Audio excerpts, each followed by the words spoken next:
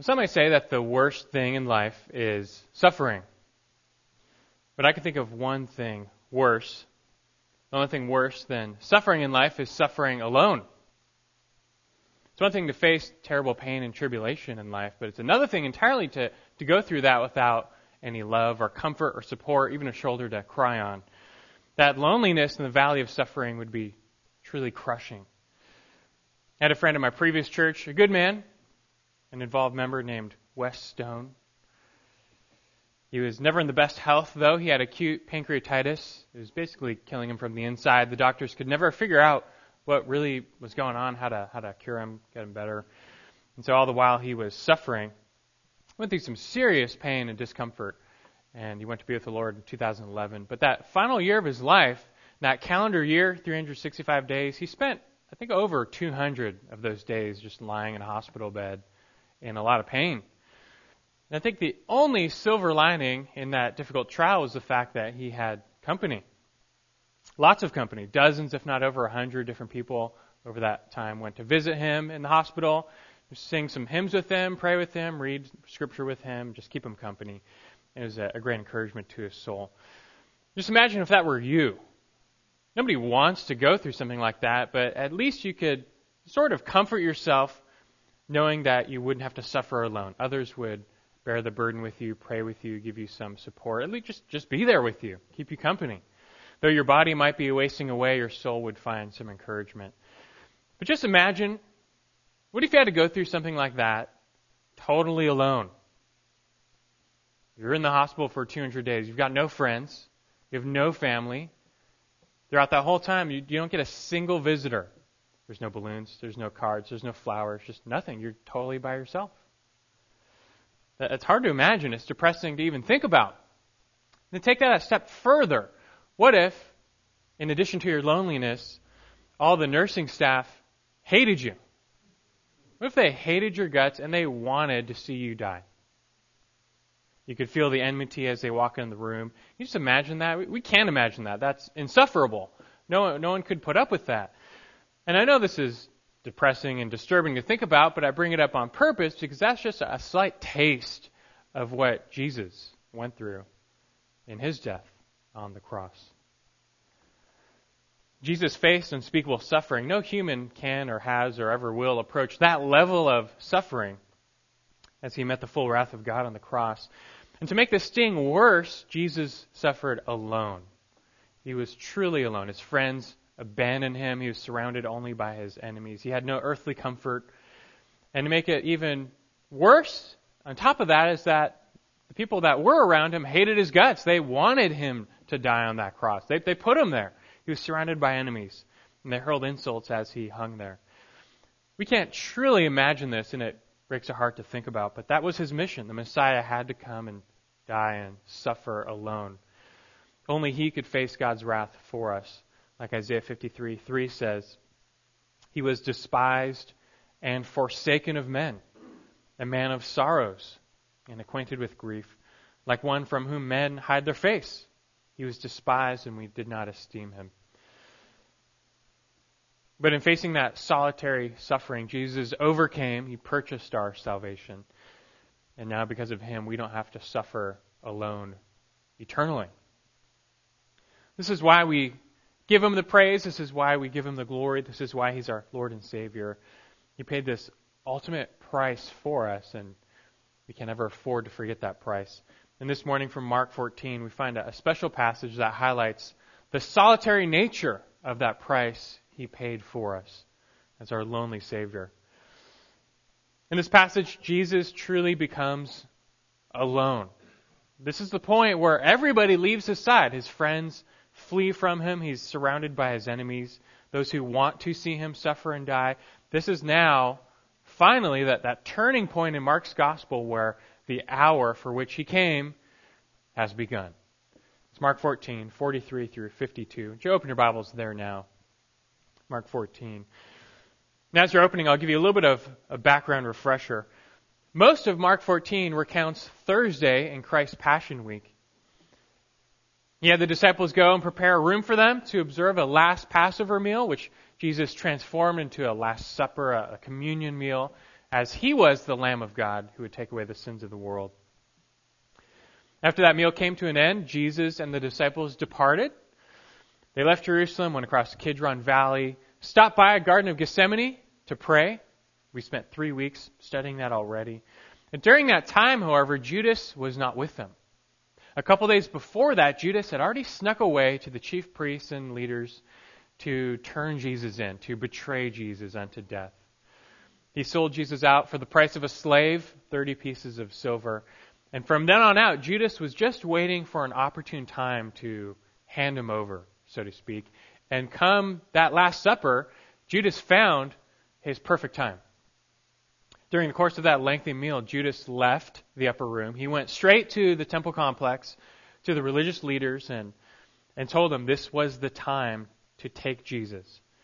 Judas knew that Jesus was going to end up going to the Garden of Gethsemane. Like John 18:2 says, Jesus had met there often with his disciples.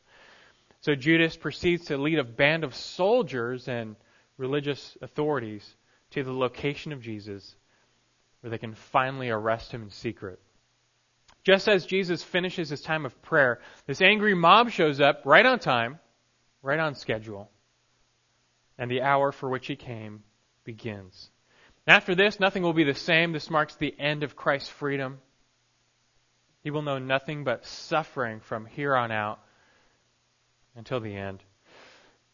But of special note in this passage for today, it's all the different players who are involved here. There's the mob, Judas, Peter, the other 10 disciples, a special unnamed disciple.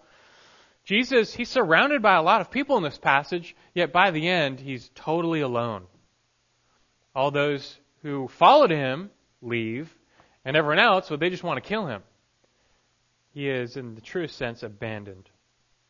And what he will face next, he will face alone. I want us to go through this passage now and pay special attention to all these different characters and players in this drama, and note how by the end, they all forsake Jesus one way or another. Let's start with this. Number one, the mob's breakdown. If I can put it that way, the mob's breakdown. Start reading in verse 43 with me. Mark 14, verse 43. It says, immediately, while he was still speaking, Judas, one of the 12, came up accompanied by a crowd with swords and clubs who were from the chief priests and the scribes and the elders. Now we'll get to Judas in a minute, but first, if you read carefully, verse 43 introduces us to this large mob that descends upon the position of Jesus. And let's talk about the breakdown of this mob. Who was involved in the arrest of Jesus? Judas leads the way, but he's accompanied by, it says, a crowd with swords and clubs.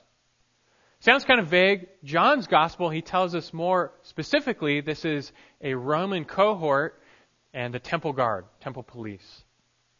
Roman cohort was normally made up of 600 soldiers.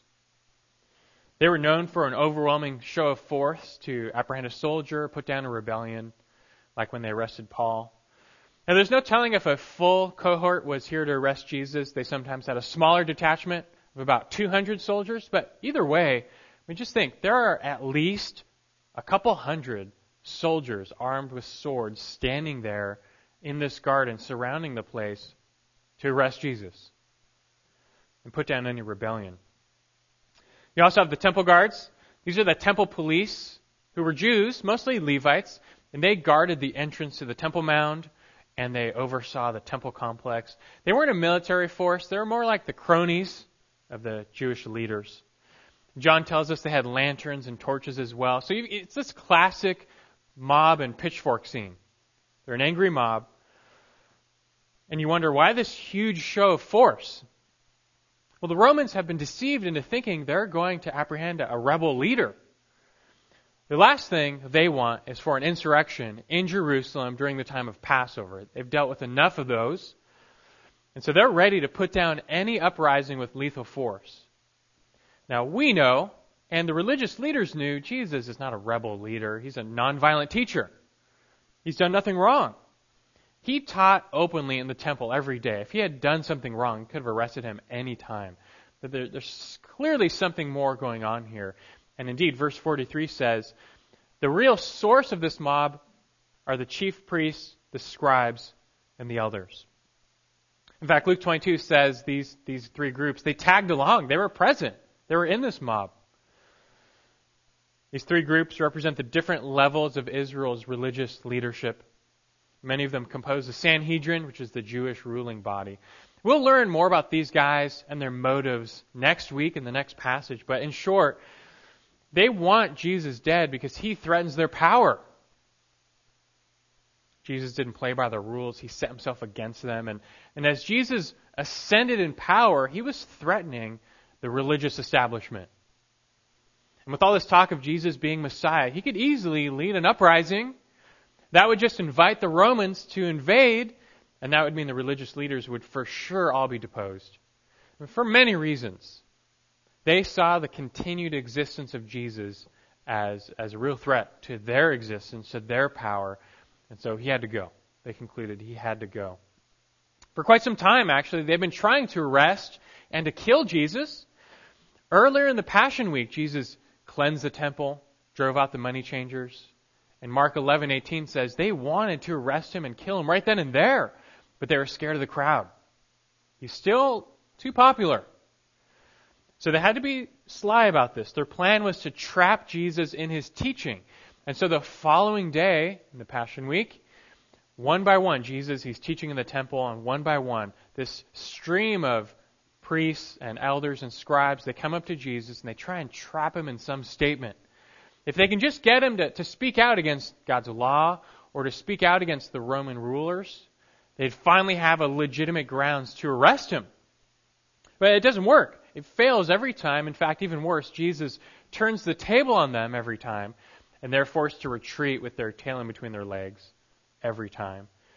And so clearly, that plan wasn't working. By the end of Mark 11, Mark 12, they figured out plan A is not working. We need a plan B.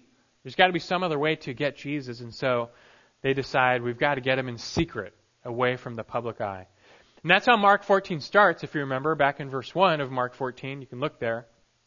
It says, now the Passover and unleavened bread were 2 days away. And the chief priests and the scribes were seeking how to seize him by stealth and kill him. For they were saying, not during the festival, otherwise there might be a riot of the people. So that's their plan B. They're just looking for the perfect time. And not long after that, they were served a golden opportunity in the form of Judas. Look at verse 10 of Mark 14. A little bit later it says, then Judas Iscariot, who was one of the 12, went off to the chief priests in order to betray him to them. They were glad when they heard this and promised to give him money. And he began seeking how to betray him at an opportune time. This was just the break they were looking for. Finally, they had an insider, one of the 12, who could tell them about all the hidden whereabouts of Jesus when he would be alone. Through Judas, they could finally arrest Jesus in secret. They'll bring up phony charges later. They just got to get him alone.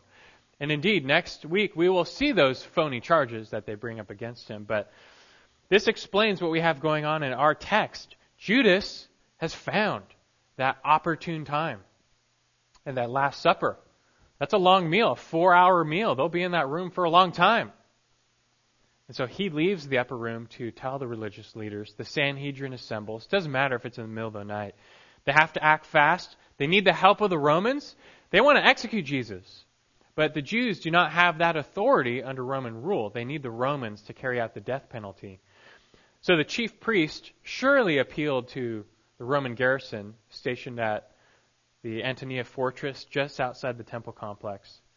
He told them for sure that he knew the whereabouts of a rebel leader, an insurrectionist, someone who claimed he was king, not Caesar. The Romans had to take such threats seriously. It's like today, if you call in a bomb threat on a plane, they have to take that threat seriously.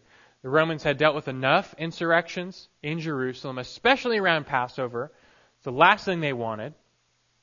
So they detach some soldiers, 200 to 600 soldiers. They send a detachment.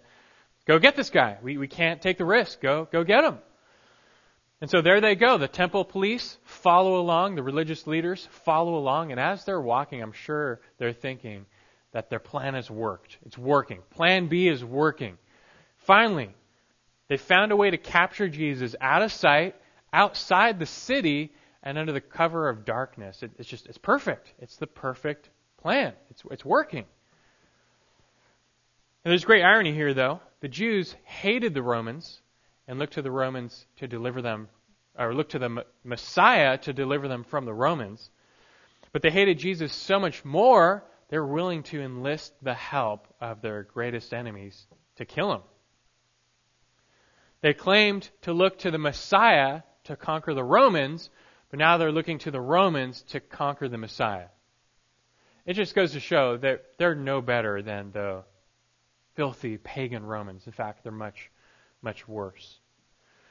But none are worse than the man on whom this whole plan depends, and that is Judas. Number 2, Judas's betrayal. Secondly, Judas's betrayal. Just picture the scene. It's just after midnight, so it's dark. But Passover is near, so there's a full moon. It's quiet. The only sounds in the Garden of Gethsemane are the weeping of Jesus and the snoring of the disciples. But just as Jesus finishes his third prayer, he hears the unmistakable sound of a small army marching. He can hear the clanking of the swords and the armor. He can see the light of their torches as they wind up the path to the garden. How could you not? He knows exactly what's about to happen either way. And so he rouses Peter, James, and John up, gets them awake. He says to them, verse 42, but like from last week, he says, "Get up, let us be going. Behold, the one who betrays me is at hand." This is not Jesus trying to flee. In fact, he goes out to meet his accusers. As Judas and the mob enter the garden, the other 8 disciples scurried along and came to his position. And just as Peter, James, and John are waking up, while Jesus is talking, Judas and the mob just burst onto the scene somewhere in the garden. We, the reader, we already know his intentions, Judas. We know what he's up to, what he's going to do. We just have yet to figure out how exactly he's going to do this. But verse 44 tells us. Look at verse 44. It says, "Now he who was betraying him had given them a signal, saying, 'Whomever I kiss, he's the one. Seize him and lead him away under guard.'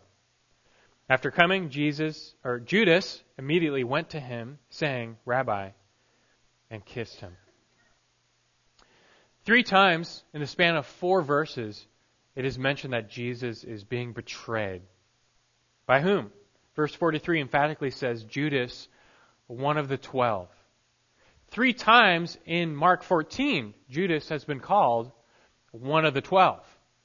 Why? I mean, look, we already know Judas is one of the 12. But that fact is shoved in our faces, and we're reminded of that on purpose because it just highlights, it deepens the sense of betrayal here. This isn't anybody. This is one of the 12. This was an inside job. Judas was a man who had unprecedented and unparalleled access to the second member of the Trinity in human form. Just think about that. He walked with Jesus, talked with him. He ate with the God-man. Only 11 other men had that privilege to this level. He had a front row seat to all those miracles. He saw Jesus raise Lazarus from the dead and many more. He heard all of Christ's teaching. He beheld the Word of God. Judas knew, like the rest, that Jesus was the Messiah. He knew that. He believed that. They all did. But you wonder, okay, well, what changed? What happened? Well, the fundamental difference between Judas and the other disciples was that in the end, he's out for himself. Judas was always out for himself. He served self. His God was self. Judas, like the other Jews, expected the Messiah to be a conquering king who would overthrow the Romans and usher in Jewish rule. And to this, Judas thought he saw his own power, his own prestige. He saw dollar signs. I mean, just think of all the opportunities he could have as one of the Messiah's top guys. So he was happy to stick around the Messiah. It was his ticket to a nice life, a good life, his own power. But as time went on and Jesus started revealing the true nature of the Messiah's mission, at least at first, his first coming, Judas became quickly disillusioned. Notably, Jesus revealed that he, the Messiah, he didn't come to overthrow Rome. He came to die, to defeat sin first and foremost. That didn't sound right to Judas, though. What about the kingdom? And furthermore, Jesus promised a similar fate to his disciples. He said, by the way, you guys too will have to deny yourself and pick up your crosses. That did not sound nice to Judas. That's not what he signed up for. That's not the ticket to the nice life he thought it was going to be. He came to resent everything Jesus stood for, everything he said. And as the saying goes, the same sun that melts the wax hardens the clay. Christ's righteousness confronted the evil in Judas's heart, and instead of repenting, his heart merely turned to stone. He ended up selling Jesus out, his master, for 30 pieces of silver, price of a slave. That's how much Jesus was worth to him in the end. Judas exemplifies the wrong end of the warning that Jesus himself gave.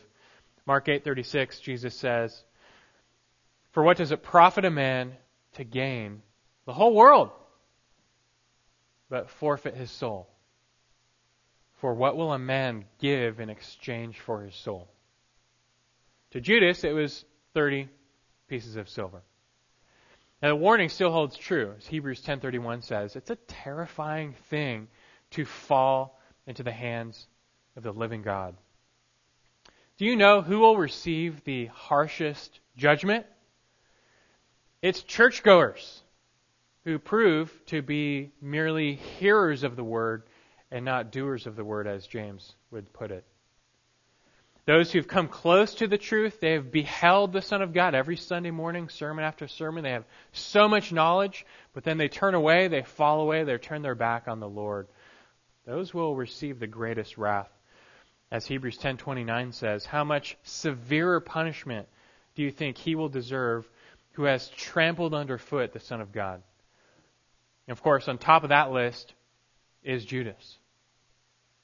He had the audacity and the deadness of soul to even betray Jesus with a kiss. And that served a tactical purpose. It was dark.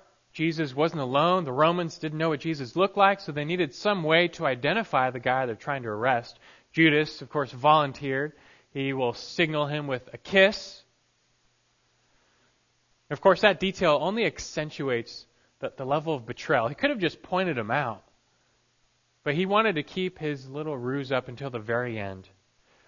And a kiss. In that culture, that was a sign of deep love and admiration, respect. The same word is used for the father kissing his prodigal son as he returns home. Judas was keeping this up to the very last second, his deception. Jesus wasn't fooled. Jesus knew that Judas was betraying him with a kiss, as Luke 22 says. How did Jesus respond? This is even more amazing. Matthew 26:50 tells us, Jesus said to Judas as he was kissing him, "Friend, do what you've come to do." Jesus called him his friend until the very end. Was that not one final plea, one last extension of grace? Judas, the man who knew so much grace and mercy. Jesus was going to be arrested. No other way for that to turn out now. But Judas, theoretically, he could have still repented. The door of mercy is always open in this life if you would just humble yourself and turn to Christ. It's never too late until you die, but for him, he proved his heart was too hardened. There would be no turning back. This is the last mention of Judas in Mark's Gospel. Matthew tells us his fate, however, which you probably already know. After seeing Jesus condemned, he was crushed by guilt. He still wasn't satisfied. It was a worldly sorrow, though. The 30 pieces of silver didn't fill up the hole in his heart, so to speak. He wasn't satisfied. He was still unwilling to turn to God, though.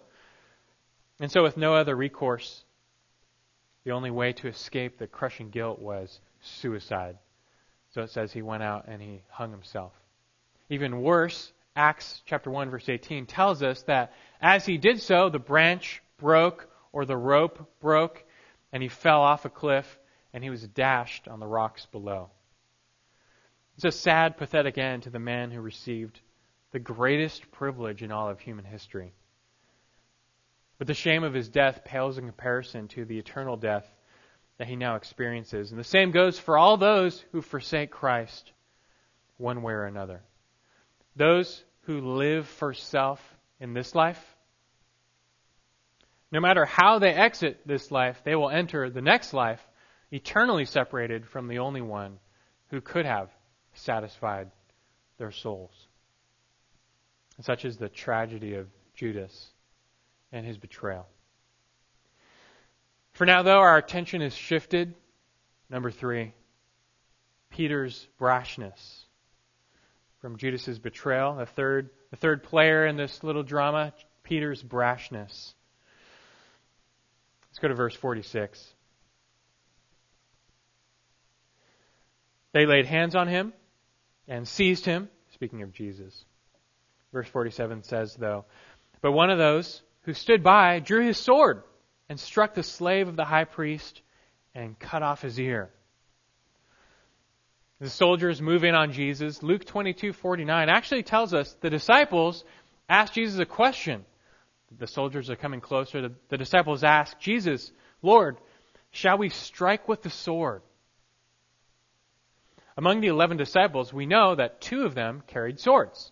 One of the 2 was Peter.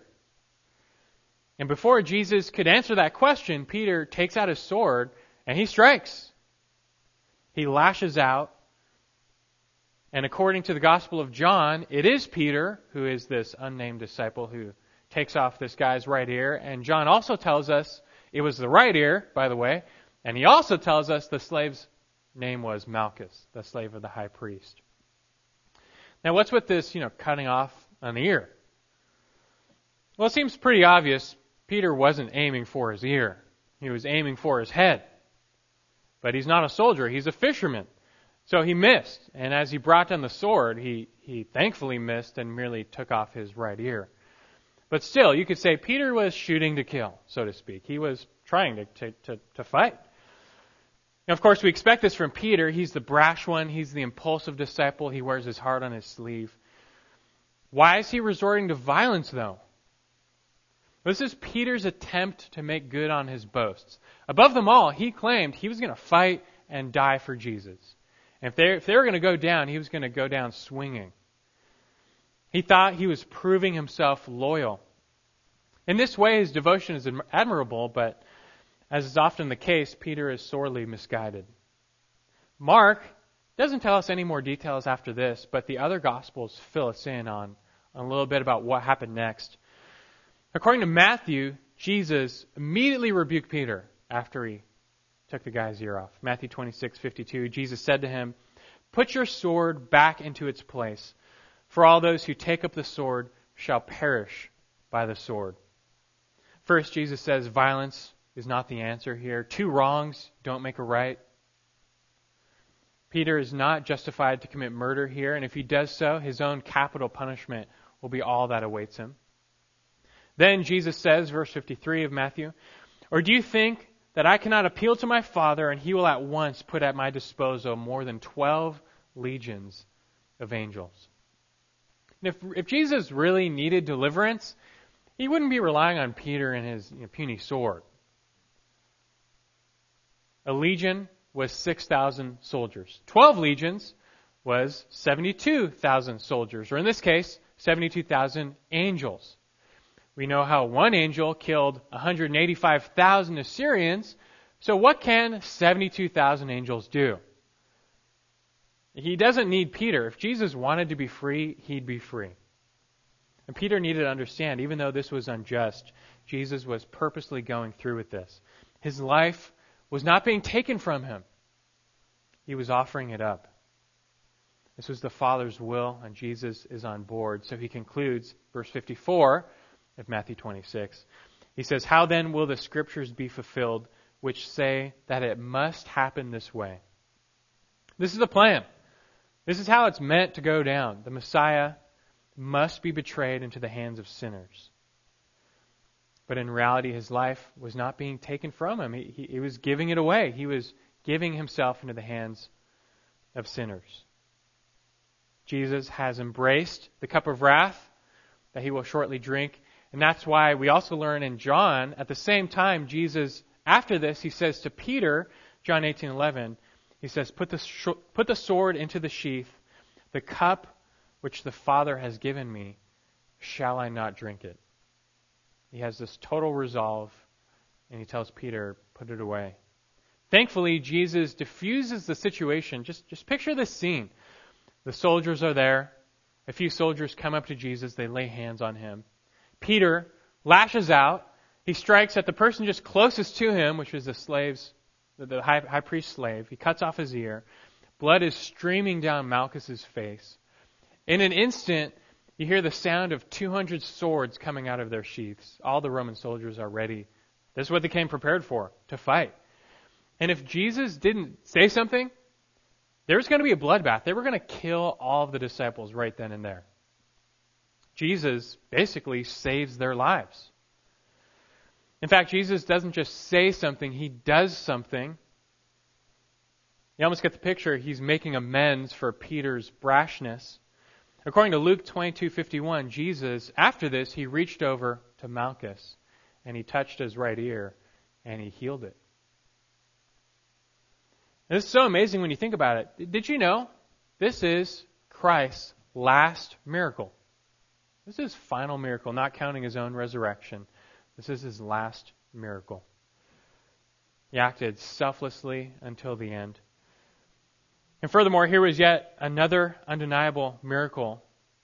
All these Romans, all these Jews witnessed. I mean, who can do this? Who do they think they're dealing with? Who do they think they're arresting? Shouldn't they have bowed down and worshipped him like right then and there? Said, sorry, you know what? We got the wrong guy. This is not what we were told. But the die was already cast. And surely the high priest himself was unmoved by witnessing this miracle. This was the closest the high priest ever came to the miracles of Jesus. That was his slave who was healed. But his heart was unmoved. It had no effect. Jesus didn't expect him to repent because he knew that what must soon take place, he was ready to face. And so we find number 4, Christ's boldness. Number 4, Christ's boldness. Let's keep going, verse 48. And Jesus said to them, have you come out with swords and clubs to arrest me, as you would against a robber? Every day I was with you in the temple, teaching, and you did not seize me. But this has taken place to fulfill the Scriptures. Can't help but notice how calm, cool, and collected Jesus is here. But as we've been studying for 3 weeks in Gethsemane, this peace came after wrestling with God in prayer. He fought for this peace, but he has it. Now he's ready to face the cross. But first, Jesus must deal with this angry mob. He starts by opposing their hypocrisy. I mean, who do you think he was? This robber, this criminal. They knew better. They knew he was a nonviolent teacher. They knew he wasn't some thief hiding out in the hills. He taught in the temple, the most public spot, every day. If he had truly done something wrong, they could have arrested him any time. But Jesus knows why they're here at nighttime in the garden. Because they're hiding the fact that they're arresting an innocent man with no charges. But as Jesus says, this is all according to God's plan. Every single event leading up to the cross, and including the cross, must take place to fulfill the Scriptures, which is to say, to fulfill God's plan. Like Isaiah 53 says of Jesus, he had done no violence, nor was there any deceit in his mouth, but still he was oppressed, he was afflicted. By oppression and judgment he was taken away. It was all foreseen. The Old Testament foresaw the Messiah would die an unjust death at the hands of sinners. Even Peter's betrayal was foreseen. Psalm 41 verse 9 Zechariah 11, verse 12. This is all going according to God's plan. It's like Peter later said in his first sermon after the resurrection. He said that Jesus was, quote, delivered over by the predetermined plan and foreknowledge of God. Acts 2:23. This fact explains why Jesus allowed himself to be arrested. And you realize that's what's happening, right? He is allowing himself to be arrested. Like he just said, he could call down 72,000 angels. He could incinerate all of them. But he willingly placed himself into the hands of sinners to be arrested, falsely tried, and executed. And why is he doing this? That's why he came. This is the hour for which he came. This is the whole reason he came. Do you realize they tried to arrest and kill Jesus many, many times before this? It's not their first try. This whole ministry, pretty much since his first miracle, the Pharisees have been trying to arrest and kill Jesus. John chapter 5, Jesus calls God his own Father. So they tried to kill him, but it wasn't his time. John chapter 7, he's teaching in the temple. The priests sent the temple guard to arrest him way back then, in John 7. But verse 30 says, they were seeking to seize him, but no man laid his hand on him because his hour had not yet come. John chapter 8, again, he's teaching again in Jerusalem. This is earlier, much earlier, and they wanted to arrest him, but verse 20 says, no one seized him because his hour had not yet come. Even in his own hometown of Nazareth, Jesus had so offended them by the truth. This is early in his ministry. He so offended them by teaching the truth that they took him out of the synagogue, ran him up a hill, and they were going to throw him off a cliff. But Luke 4:30 says, passing through their midst, he went his way. It's like, wait, what? He's got some Houdini moves or something. How do you just pass out of the midst? There's an angry mob trying to kill him, and he just passes through. It doesn't say. But we just know he slips away every time. Why? Because it wasn't his time. It's not the right hour. It's not the hour for which he came. He wasn't ready yet. You're meant to realize by all of this, he's in control of every step along the way. It might seem that it's all swirling out of control around him, but this is all going exactly according to the Father's plan. And Jesus, he's on board. He's carrying out this plan. And here in Mark 14, Jesus finally lets himself be arrested. And as he said to his disciples just before this, John 12:23, he said, the hour has come for the Son of Man to be glorified. It's like, this is the hour, this time. Every step of the way, Jesus was backing up his own claim. John 10, verse 18, he said of his life, he said, no one has taken it away from me, but I lay it down on my own initiative. I have authority to lay it down, and I have authority to take it up again. What does this teach? Well, it teaches that God is in control, even over evil. Like Genesis 50:20 says, what men mean for evil, God can use for good. And God was taking this greatest evil, the death of the innocent Son of Man, and he was going to use it for the greatest good, our redemption. And Jesus was willingly going to carry out this plan even unto his own death. And so even though these events they're terrible, they're tragic, we can't help but read them and say, thank God. Thank God that Jesus did it. Thank God that Jesus obeyed. Thank God that he stuck with the plan. Thank God that he became obedient to the point of death, even death on a cross. Thank God for Christ's boldness when this hour came. Because we know no one else could have done this. Well, at this point, according to John 18:12, it tells us that Jesus was tied up. So Peter has put his sword away. Jesus has diffused the situation. They start tying Jesus up. They bind him. They're going to lead him back to the city, to Jerusalem. And he doesn't struggle. He doesn't put up a fight. Doesn't resist. Doesn't say anything. Like Isaiah 53 says of him, he's like a lamb led to the slaughter. And as he goes alone. Which brings us finally to number 5. The disciples' beeline. You could put it. The disciples' beeline. From the mob's breakdown, Judas' betrayal, Peter's brashness, Christ's boldness, it ends with, if we could say, the disciples' beeline. Meaning they're out of there.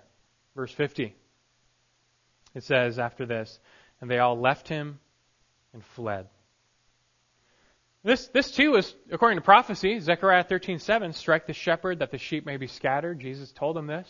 He told him this would happen, and here it is. But what happened? I thought all the disciples said they were ready and willing to follow Jesus unto death.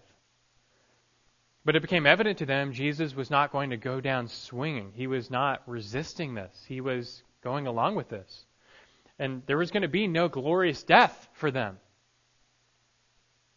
They would all be arrested and killed as criminals. And that they weren't prepared for that. They didn't think about that. And as we learned last time, they were faced with the temptation to save their own flesh. And because they didn't pray, they had no strength of God to rely on. They merely had the strength of their own flesh. And that quickly ran out. They succumbed to temptation. They all ran away. And so it goes for all those who do not keep watch over their souls and pray, like we learned last time. So the disciples, they all run away. We expect the passage to end here, actually. But Mark alone, Matthew, Mark, Luke, John, they're very parallel, during the course of Christ's death. But we expect it to end here. But Mark alone gives us two unique verses, only here. And very interesting, very strange. And so let's finish by reading these. Verse 51. It says, a young man was following him, wearing nothing but a linen sheet over his naked body. And they seized him. But he pulled free of the linen sheet and escaped naked. And that's how the text ends. So you might be thinking, okay, that's a little weird. What's going on here? It's very clear this young man is not one of the 11 disciples. He's someone new. Jesus had many secondary disciples. So who is this guy? We don't know. Scripture doesn't say. This is only found in Mark. But the most reasonable guess is that this is Mark. This is Mark himself. Most believe this is Mark's personal testimony. Why would you believe that? Well, in the book of Acts, we know that Mark's mother's house becomes a home base for the disciples in Jerusalem. And many believe that it was Mark's house where Jesus had the Last Supper, had a separate upper room. So we don't know for sure, but many believe that's the Last Supper house. So if that's true, that's a big if, but if that's true, we can reconstruct the scene like this. Jesus and the disciples show up at Mark's house for that Last Supper. They go upstairs. There's a separate upper room, upper living area. Meanwhile, Mark is downstairs. As it gets late, Mark goes to sleep. Jesus and the disciples, they eventually leave the upper room. Well, what happens next? Most likely, Judas and the mob show up at Mark's house first. Remember earlier, Judas was in that house. He left the upper room to go tell them, we've got Jesus, let's go get him right now. And chances are, he was still expecting Jesus to still be at Mark's house. So perhaps he leads the mob to Mark's house first. Jesus isn't there. Judas knows, well, okay, don't worry, I know where he's going next. Garden of Gethsemane. We go every night to pray there. And so off Judas and the mob goes from Mark's house to the garden. The ruckus has awoken young Mark, though. He sees the mob. He knows they're after Jesus. He decides to go after them, either to warn Jesus or simply to tag along. Either way, it's clear he leaves in great haste because he has no time to get dressed. He just gets up, he takes his linen sheet, covers himself, and he's off running to follow them. Mark watches this whole scene in the garden. Maybe he's out in the open. Maybe he's trying to hide behind an olive tree. But as Jesus is tied up and all the other disciples run away, a Roman soldier lays hands on Mark. Fear grips him, and he runs away. He pulls free of the linen cloth, and he runs home naked. Now, we can't be dogmatic about that reconstruction at all. We don't know these things for sure, but it seems to fit quite nicely with what we do know. The more important question for us, though, is why is this even here? Either way, whether this is Mark or not, why is this here? What's the point of this little episode? Well, I think these final two verses are given simply to drive home the point of the whole text, namely that Jesus is truly alone. By the end of this, everybody has left him. He's been thoroughly abandoned in his final hour. Everyone thought to save themselves. It's an abandoned ship, every man for himself mentality. They all just save their own skin. They all ran away. And what was true for Mark would have been true for them all for sure. If so needed, they would have all ran away naked. That's how thoroughly they abandoned him. This was a total failure, a complete abandonment. The sheep that Jesus called, they've all scattered. And if this is the end of the story, like if this was the end of Mark's gospel, this would be truly depressing. I mean, what does Jesus have to show for his 3 years of supernatural ministry? Nothing. Nothing. Not even one disciple. He's got nothing. They all ran away. One of them betrayed him. He's alone. They showed their real allegiance was to themselves. And we all would have done the same thing, by the way. But thankfully, this isn't the end of the story, and this highlights the reason why Jesus came, why he had to die. He had to die. He had to do this alone because all the sheep were lost. The sheep were lost to begin with. We're all lost sheep. Like Isaiah 53:6 says, we like sheep have gone astray. Each of us has turned to his own way. But the Lord caused the iniquity of us all to fall on him. And this is the whole reason. All of humanity, we've turned aside from God and his ways. We're lost in our sin. But Jesus came as both the Lamb of God and the shepherd of our souls. He died to take our sins, to purchase our forgiveness, and then to bring us back, to gather us. Without his death, we the sheep could never be gathered. We would be lost forever. Without him, without his death, without his resurrection, we would be hopeless. But it is in him we have life, and we can be gathered back again as one body gathered to God. The disciples scatter, but after the resurrection, what is Christ's first order of business? It is to regather his lost, scattered sheep. His disciples, he brings them all back. And with the power of the cross behind him, he transforms them.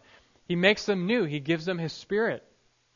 And after that, the disciples are empowered, and they will never run away again. They were all renewed to follow Jesus unto death. And that's what they all did. All of the remaining disciples, in one way or another, they took their faith in Jesus to their graves. This is why he came. He came to clothe our nakedness and to bring us back to God, to gather his lost sheep. Peter himself, we'll see more when we get to Peter's denials, but he learned his lesson. And Peter recalls for us in 1 Peter chapter 2, verse 24, he says of Jesus, he himself bore our sins in his body on the cross, so that we might die to sin and live to righteousness. For by his wounds you are healed.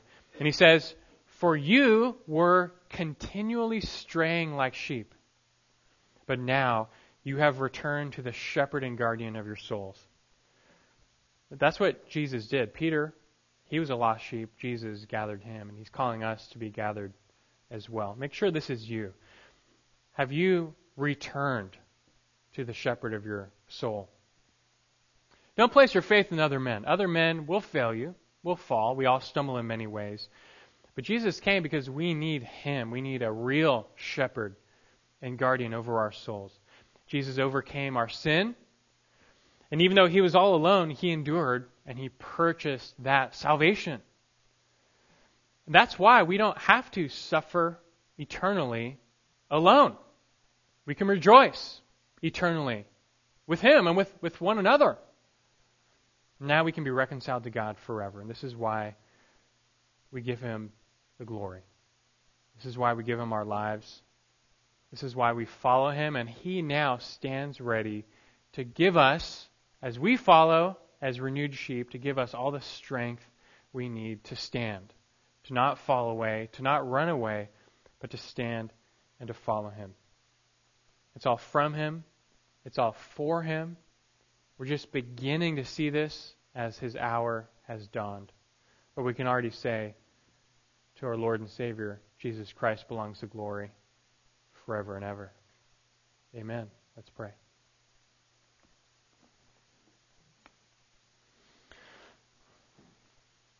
Indeed, Lord God, To you belongs the glory, and to your Son, forever and ever. For you lived, and yet you died. You were slain like a lamb led to the slaughter. You willingly gave up yourself, your eternal life, the life of the God-man, Son of God, Son of man, unto death. And in that death you were separated from the Father's goodness. You were made sin. You bore all of our sin, all the things we've done to deserve our separation, our death. You bore them, you took them, you endured them, and you overcame. In rising from the dead, you truly conquered death, our death, death itself, and you stand now giving new life to those who come to you, to the shepherd. And so we come, Lord. I pray everyone in here this morning comes and goes to you and has done so. And if not, that they would humble themselves. May we beware the fate of Judas. It doesn't pay to go your own way, to live for self. Your sin will never satisfy you, Lord. We know this to be true as you've told us. And so turn any heart away from their sin this morning and turn them unto you and unto your Son, where they will find mercy and forgiveness and reconciliation, and will enter the fold of God. Well, we're always saddened in a way by what we see in these final moments of your life, Lord Jesus. But at the same time, we thank you. We thank you for dying. We thank you for doing this, for enduring the cross and despising the shame, for going through with it. For by this we now live and stand in your grace. To you be the glory. In Christ's name we pray. Amen.